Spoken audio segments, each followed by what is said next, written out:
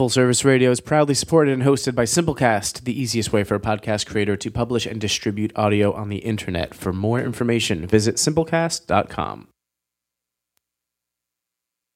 Full Service Radio.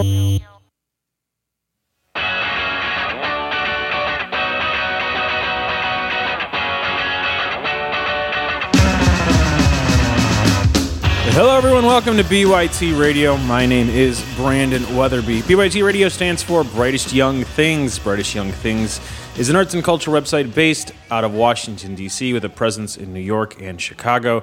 We've been doing this since 2007. It is currently 2019. We've been doing this for the last 3 presidential administrations. That is neither a good thing or a bad thing. That is just the reality of it. I'm the managing editor at Brightest Young Things, and the D.C. media landscape is an interesting thing. We're in a good city because it has places like DCist and the Washington City Paper and us and the Washington Post, and not every city has that. This city is going to have another one quite soon, and that is the reason our guest today is with us. Michelle, how are you? Doing well. Thanks so much for having me. Thank you for being here. Michelle Delgado. That's right. Where are you from, Michelle? I'm from Loudoun County, so if you drive about 45 minutes west of here, you will be suddenly in rolling hills, farms, just rural area as far as you can see, and that's where I'm from. And that's where you're from, but you don't live there now. I don't live there now. You live a little bit closer. Live a little bit closer, yep. And the reason why you're on the show today is because Summer House, a project that is not all yours, but your idea, Yes. Is it fair to say it's like your baby? It's my baby. Your baby has, as of like an hour ago, has achieved its funding goal. That's right. So it has been willed into existence by hundreds plus donors. That's right. And Summer House will be the next thing in that media landscape. That's right. We're so excited about it. Okay, so Summer House, we'll get into what it is, but let's start at the top with the name. The name is a reference to something that already does exist. It does, yeah. What is that thing? Yeah, if you're strolling around the Capitol, there's a small brick structure. You might not even see it. It's sort of sunken into the ground. And it's called the Summer House. It's by Frederick Law Olmsted. You know him from Central Park in New York. He's a really famous architect and designer. And so we have this beautiful little structure that is so easy to miss. And it felt like, not only is the word beautiful to say, Summer House, it also just felt like a real symbol of, DC has so many pockets of incredible culture, creativity, things that the city's not known for, but is very vibrantly here. So it felt like the perfect name for us. But it's not about the hill. Not about the hill. It's not. Yeah. There's 2 different types of media in DC. There's the national political media, your politicos, etc., and then there's the stuff that I was referring to. You're going to be in the DCist BYT Prince of Petworth camp more. Exactly. Okay. Yeah, we're going to be more local. We're even like hyper local, focus more on niche communities throughout the city. So the stakes of our stories are interesting because I'm a journalist. I'm a full-time freelance journalist, and when you're writing a story, you're always thinking about, are the stakes national? Do they have like a big significance that is felt all over the country? Or you're thinking, is there some regional resonance here? And I'm thinking even a little bit smaller than that. There are communities of people who are intent on making creative work or putting on shows or things like that. And so I wanted to see what would happen if we shrunk those stakes down even more and gave people a space to tell stories in that kind of sphere. You are a freelance journalist. You have written for a lot of these outlets that I've referred to. So why start your own thing if you could just write for them? Yeah, that's a great question. Couple things. One thing, I was at the time that I started this, I was working full time. And so I wanted to see what would happen if I could remove some barriers. I spent a lot of time pitching, more time pitching than writing. And so I was like, okay, well, if I had a platform where I could just write and publish with fewer gatekeepers, that could be really powerful. And I could potentially give that to other people as well. That was exciting to me. And then the other thing is, I think it's really powerful when you can see stories in conversation with each other. So people have asked me, you're making a website. Why is that a digital magazine? And the answer to that question is that we're publishing really consciously a batch of stories that you're meant to consume all together. So it's not like you're reading, something comes out in City Lab, it's really interesting. A few months go by. Maybe you read something else in Curbed or another, big magazine. Instead, you're going to get it all at once. You're going to see these stories in conversation with each other, see them happen simultaneously. You're 26. Yes. I think it's fair to say that because most of the articles about you and about this project have mentioned your age. Yes. And I am a decade older than you. And when Summer House is written about, and I think even the email you sent, you referred to it as a zine at one point. It's interesting to me because as a 36-year-old that has been doing this since you were 6, it's very zine and online 20 years ago were not compatible. There's totally different things. It's looking back on it, incredibly stupid debates. Good is good, art is art. People should write what they want to write. The end. It's not that complicated. But there was a big debate of, is a zine, if you don't actually go make it yourself, if you don't literally cut and paste it, even if you're using Photoshop 20 years ago, if you're using InDesign to lay things out 20 years ago, is that a zine or is it just a very cheap magazine? And that's important. Do these debates come up at all anymore? Yeah, that's a good question. I think that the calling Summer House a zine is really an homage and a reference to kind of our inspiration, the things we love. And when I say we, it's me and a few collaborators who are working on this project. And there's a really rich history there that we're kind of playing with. You know, people who, like we said, what I like to say is it's sort of the quality of, you know, trained journalists putting this project together, but it has the sort of immediacy and intimacy and urgency of a zine where, you know, you can have an idea at 10 in the morning and print something by 5 p.m. that night. It's, you know, just a different kind of space to work in. So, yeah, I think it's a reference to that history. It's an acknowledgement of it, an appreciation of it. But there's no internal debate right now in your sphere of people saying, is this a zine, is this not a zine? No one cares. I don't think anyone cares. That's great. There's even like debate, you know, I'm sure a lot of listeners have been to Pop-Up Magazine, for example, and people say, how do you put a magazine on stage? And a magazine, I think, is becoming less about the form is very important. The form allows you to have constraints that you can play with and break in interesting ways. But I don't think that people are as hung up anymore on, you know, oh, if you break it too much, does it stop being that thing? It's more about referencing the constraints of what you're referencing and working in. So it seems that the form matters less and less and less. Yeah, I would agree with that. I think the most important thing is the stories. Okay. You know, are you telling amazing stories? Do you have beautiful art? That to me is more important. Why the online forum? Why the online magazine forum for Summer House? Why isn't this a podcast? Why isn't this just a print magazine? Why did you choose this route? Yeah, that's another really good question. So print magazines, which I love, are expensive. Yes, they are. It's hard to print them. It's hard to mail them. It adds up very quickly. And additionally, when I was first starting out, writing for places like The Toast, for example, RIP, that was just such a powerful way to get my start. And I really miss a lot of the websites that were popular when I was first starting out as a journalist. Give me one other one that you miss. The All is a big one, yeah. Okay. So when did that go away? Really recently, I think 2018, actually. Am I wrong on that? I have no idea, because I remember seeing that a long time ago, but I was not a rabid reader. Jesus Christ, I'm always tired these days. I was not a frequent reader, so when it disappeared, I did not even realize that. Yeah, well, that makes me very sad. It's interesting to me because, okay, I understand, oh, that is a horrible question, why does money matter? But the barrier to entry right now is less and less and less with each passing day, in a great way. Mm-hmm. So why do a Kickstarter to do this other than to just pay the creators of the content a fair wage? Well, is that it? That's it. That's it. That's great. That's the most important part. Yeah, there's a lot of DIY projects that rely on people's labor without compensating them. And so then that leads to, in my experience at least, a lot of turnover and a lot of dissatisfaction. Sure. And you end up with this revolving door of people who, they have ambition and passion and they want to make something, and then they burn out and they end up feeling bad and they leave these projects and then they're replaced by someone else who's young and eager. And absolutely. I just didn't want to participate in that. It feels really bad to be part of it. Totally understand. You're partnering with 730 DC. Yes. What does that partnership look like? Because I've had Hayden on this show and my other shows multiple times. Big fan of their daily newsletter, hence the name 730. Goes out at 7:30 in the morning. How is Summer House related to 730? Yeah, 730 has been an amazing partner for us. I'm part of a journalism collective called Study Hall. I went up to a meetup maybe a year and a half ago, and I met Lily Strelick, who is the art director of 730 DC. And we got to talking and discovered we had all of these mutual interests. We were really passionate about local media. I love what they do with 730. I get the newsletter. They featured some of my journalism in the past. So when I got to meet someone from 730, I was completely stoked. And the more we talked, the more it just became a natural partnership. It just seemed like we had a lot of the same values. We had a lot of the same goals. 730 has a really cool Medium blog where they pay people for their stories, and they're still kind of figuring out what to do with that.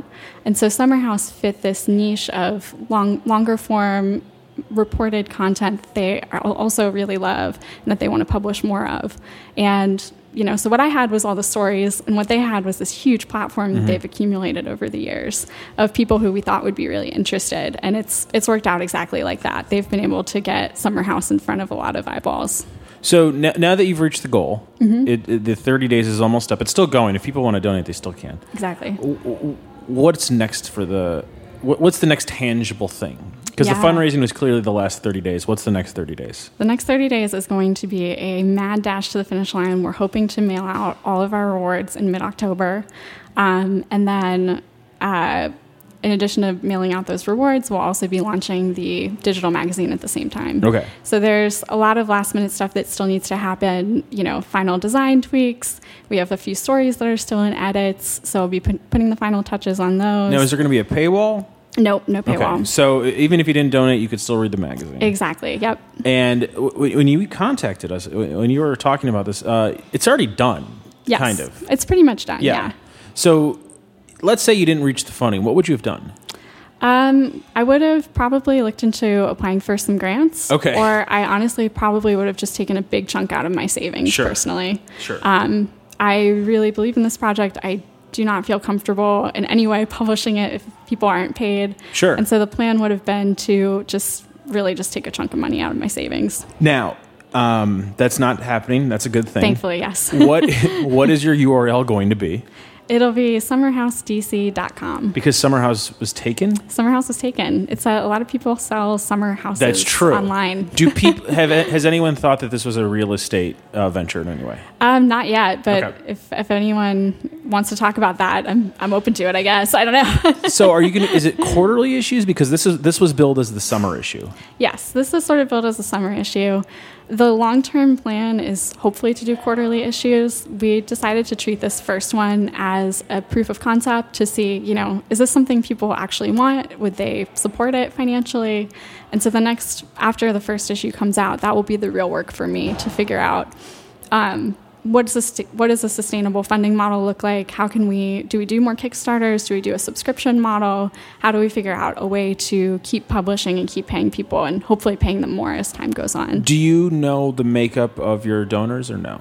No. Does Kickstarter not give that data? I can see a little bit if people volunteer to enter their Okay. data, but at the end of the campaign, I'll send out a backer survey, Okay. and that's when I'll really have a sense of who exactly. So you're not sure pledged. the age and demos and all that good stuff? No, not yet. Okay. But I can tell you that our newsletter, we have just over 500 subscribers, and almost all of them are local. So DC, Virginia, Maryland. I was really happy to see that, we're really targeting exactly this kind of area. You're still technically a freelance journalist. That's Where right. do you want to go after this, or is the goal to make Summer House the full-time gig? Is that even feasible? That's a really good question. I've always thought people tell me to think bigger and to think Summer House could be my full-time job. I think right now I'm just sort of trying to figure it out, honestly. I just started as a freelance journalist. I went freelance in June.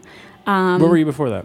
I was working at a ghostwriting agency, so I was secretly writing things for business people. And Like what? Business magazines. I'm not trying to get you in trouble, but Yeah. don't give names, but like what type of business people? Yeah, like CEOs and, founders and things like that. So are you just writing like glorified press releases under their voices? No, like op-eds. Like if you Oh, read, really? Yeah, if you read like Forbes or things like that, a lot of CEOs have blogs there, and the ideas are there, but they have a little help writing it. So I was one of those people. Was it incredibly easy, or was it really difficult because you didn't care?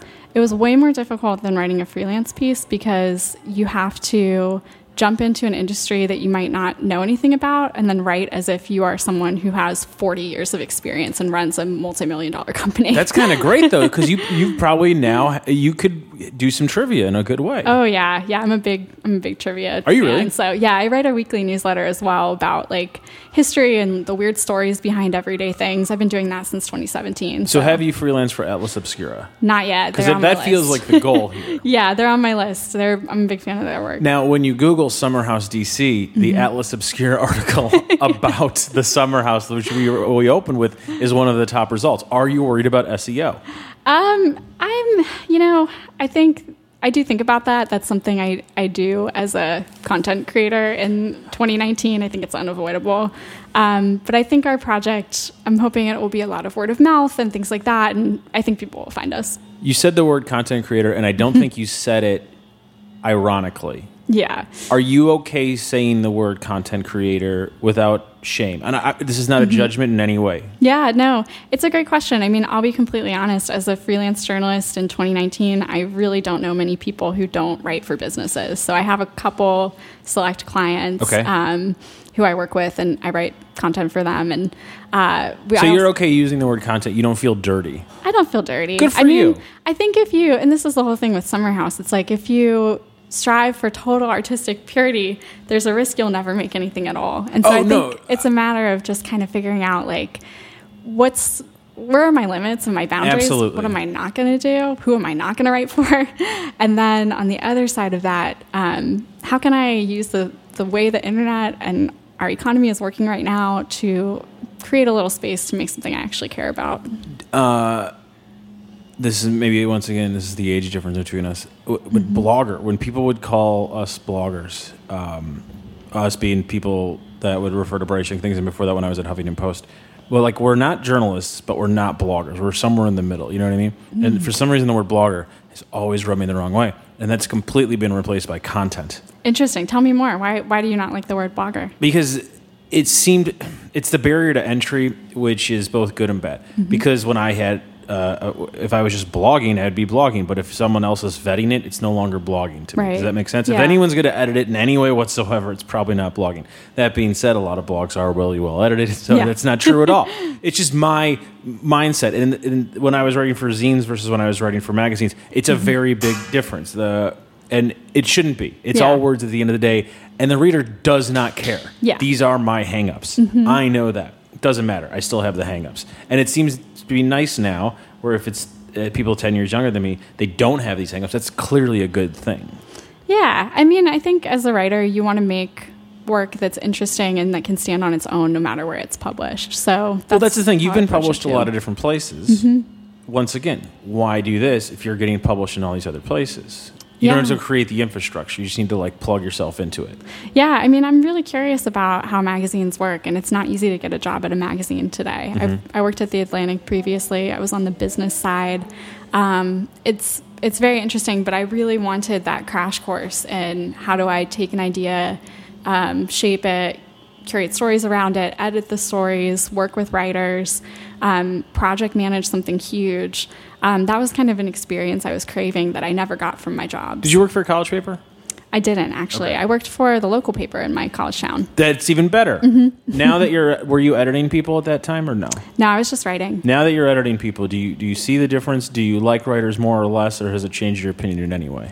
Yeah, it's been very interesting as a freelancer. Yeah. I always try really hard to hit my deadlines, hit my word counts. I try to turn in something that is polished so that my editor doesn't look at it and say, oh my gosh, this is a disaster. Yeah. It's been really interesting learning that I have to not just, to do 10 stories online, you end up assigning something like 24 stories online, and most of them fall through for one reason or another. So that's been very interesting. And it's made me realize even more when someone comes in and they're totally competent, they have a great idea, they deliver on time. It's just so impressive to me and so memorable. And so now I'm using that information as a freelancer and thinking, oh, this is a good way to have good habits and potentially get published more. Yeah, so is the biggest lesson you've learned over the last 30 days consistency? Yeah, consistency. And also, there are just so many incredible people, some of whom are first-time writers, some of whom, not necessarily first-time writers, but their first time doing journalism. And I don't think it's made me really optimistic, because I think there's a real need always to nurture the voices of people who are passionate about subjects, who are interested in doing this kind of work, who maybe haven't gotten their foot in the door before. And so just being able to create a space where we're welcoming to people who are first-time writers or first-time, photographers or what have you. I'm hoping that editors will take note and give these people more work, because their work is incredible. Do you want pitches? Right now, no. Okay. Right now, we're full. Thankfully, we're in a really good position. In the future, though, our email is summerhouse.zine@gmail.com. So if you do have ideas, feel free to send them to me. We might have to save them for a future issue. Is the fall issue planned out in any way? Well, we're going to launch in mid-October, so it'll be the next issue. The next issue. No, we've not started thinking about that yet. We have to finish producing the digital issue, and then we're also producing a completely separate zine of about 30 pages of stories and art. So we're basically doing 2 issues in one for the Kickstarter. Is there any crossover between the digital version and the zine version, or the physical version? Yeah, so there's 2 different. Well, we went a little crazy. We love zines, so we decided to do 2 different zine rewards for the Kickstarter. Okay. One of them will be a trio of really tiny zines, and those will be about the size of a quarter sheet of paper. It will be reprinted versions of our digital stories, 3 of them. And then the other one will be a 30-page half-sheet size paper zine, and that will be completely original content. So that won't be online at all. If you're interested in reading any of those or seeing it, you'll have to pledge through the Kickstarter. Now, for the people that did those pieces, did they know it was just for the physical edition? Or okay, yes. So they knew what they were getting into. They knew what they were getting into. And most of those stories, the tone is a little bit different. So more personal? More personal. Online, we take a more straightforward, trustworthy journalistic tone. In the zine, we're a little bit more subversive, a little funnier, a little more personal. So they have a distinct look and feel and vibe to them. No one likes categorization, but it's incredibly helpful when you're trying to turn people onto something. So where does Summer House fit in? It's like blank plus blank. Yeah. Let's see. That's a really good question. It's like 730 DC meets Lucky Peach, maybe. Is that too obscure? No, is that's not obscure at all. Lucky Peach also folded, 2 years ago? Lucky Peach folded, yes. Very sad about that. It's a food magazine. Is it David Chang food magazine? David Chang food magazine. And really, really great graphic design. Yes. The magazine behind you, I feel like, is the spiritual sequel to that. What's the name of that? Good Company? It looks Good like. Company, yeah. It's here at the Line Hotel. That's awesome. There's, I think it's all women run, and the graphic design is great, and it reminds me a lot of Lucky Peach. 730 DC, we obviously know. Do you want to speak about what's covered in this issue, or do you want to keep it as a tease? Because it's been spoken about. It's been spoken about. We've not revealed everything. We wanted to retain some element of surprise when we publish. For the digital edition, we're publishing a really beautiful feature story about Boomscat. They're a local R&B duo. They're amazing. A writer named Michael Sheehan interviewed them for many hours, wrote an exquisite profile of them. And so we talk about love and loss and creativity and what happens when they get in a room together. Because if you've ever seen Boomscat perform, hopefully at a house venue, they get on stage and they just make music live. They improvise a lot, and their connection is really beautiful. It almost feels like there's something psychic happening in the room. It's very hard to describe. And so we really dig into their music and how they think about that and how they're able to do it, which is something I think artists sometimes aren't even fully able to articulate. So how is that different than a profile of them in, say, the City Paper? Yeah, I don't know if it is. I mean, I'm trying to think.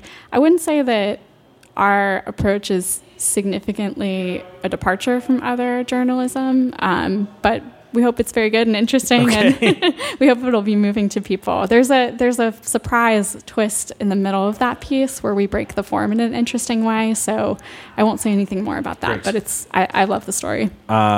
And the goal, so mid-October is when people will probably see this stuff online. Yes, and we're hoping so. Congratulations on achieving the goal. Thank you. Summerhouse DC. SummerhouseDC.com. Right now it redirects to our Kickstarter. It probably will continue doing that for a little while, and then we will put the issue there. So because they can't go to the site, the best way to stay involved, I guess, would be to sign up to the 730 mailing list, because they'll probably be the ones saying the first time when things are available. Yeah, Is that you fair? could sign up for 730, or you could sign up for our There mailing you go. list as well. So if you go on our Kickstarter page, if you just search Summer House plus Kickstarter, we'll come right up.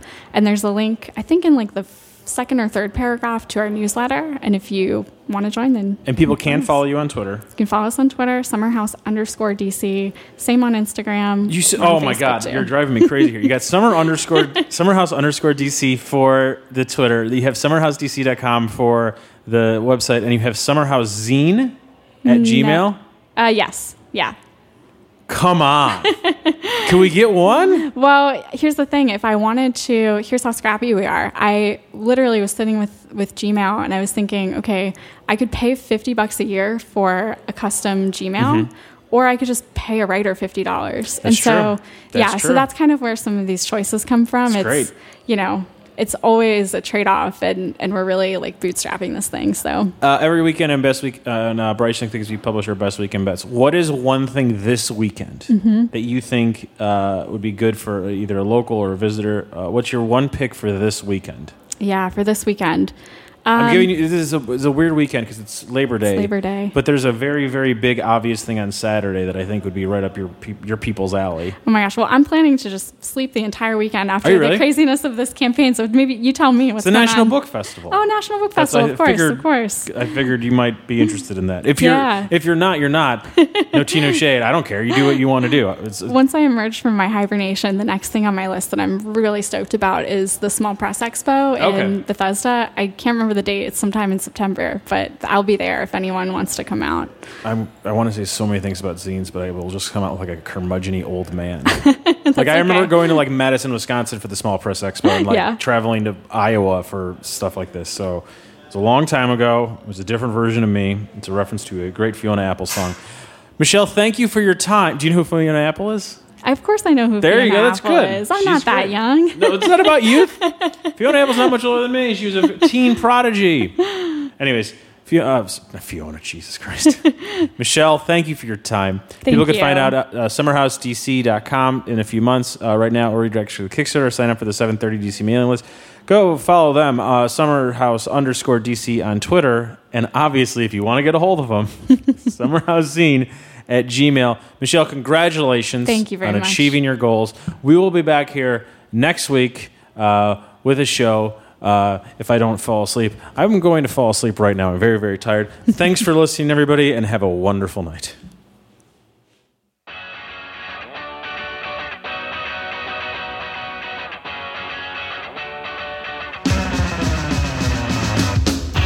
Thanks for listening to this program on Full Service Radio, broadcasting and recording from the Line Hotel in Adams Morgan, Washington, D.C. Full Service Radio programming can be accessed live and archived on fullserviceradio.org. Our talk programming is available on most podcast apps like iTunes and Stitcher, and our DJ sets are available on mixcloud.com/fullserviceradio. Full Service Radio features over 30 weekly shows and over 50 local hosts covering every topic imaginable. If you want to be a guest or get involved, email us at info@fullserviceradio.org. Follow us on Twitter at FullServiceRDO, on Instagram and Facebook at Full Service Radio. Thanks for listening.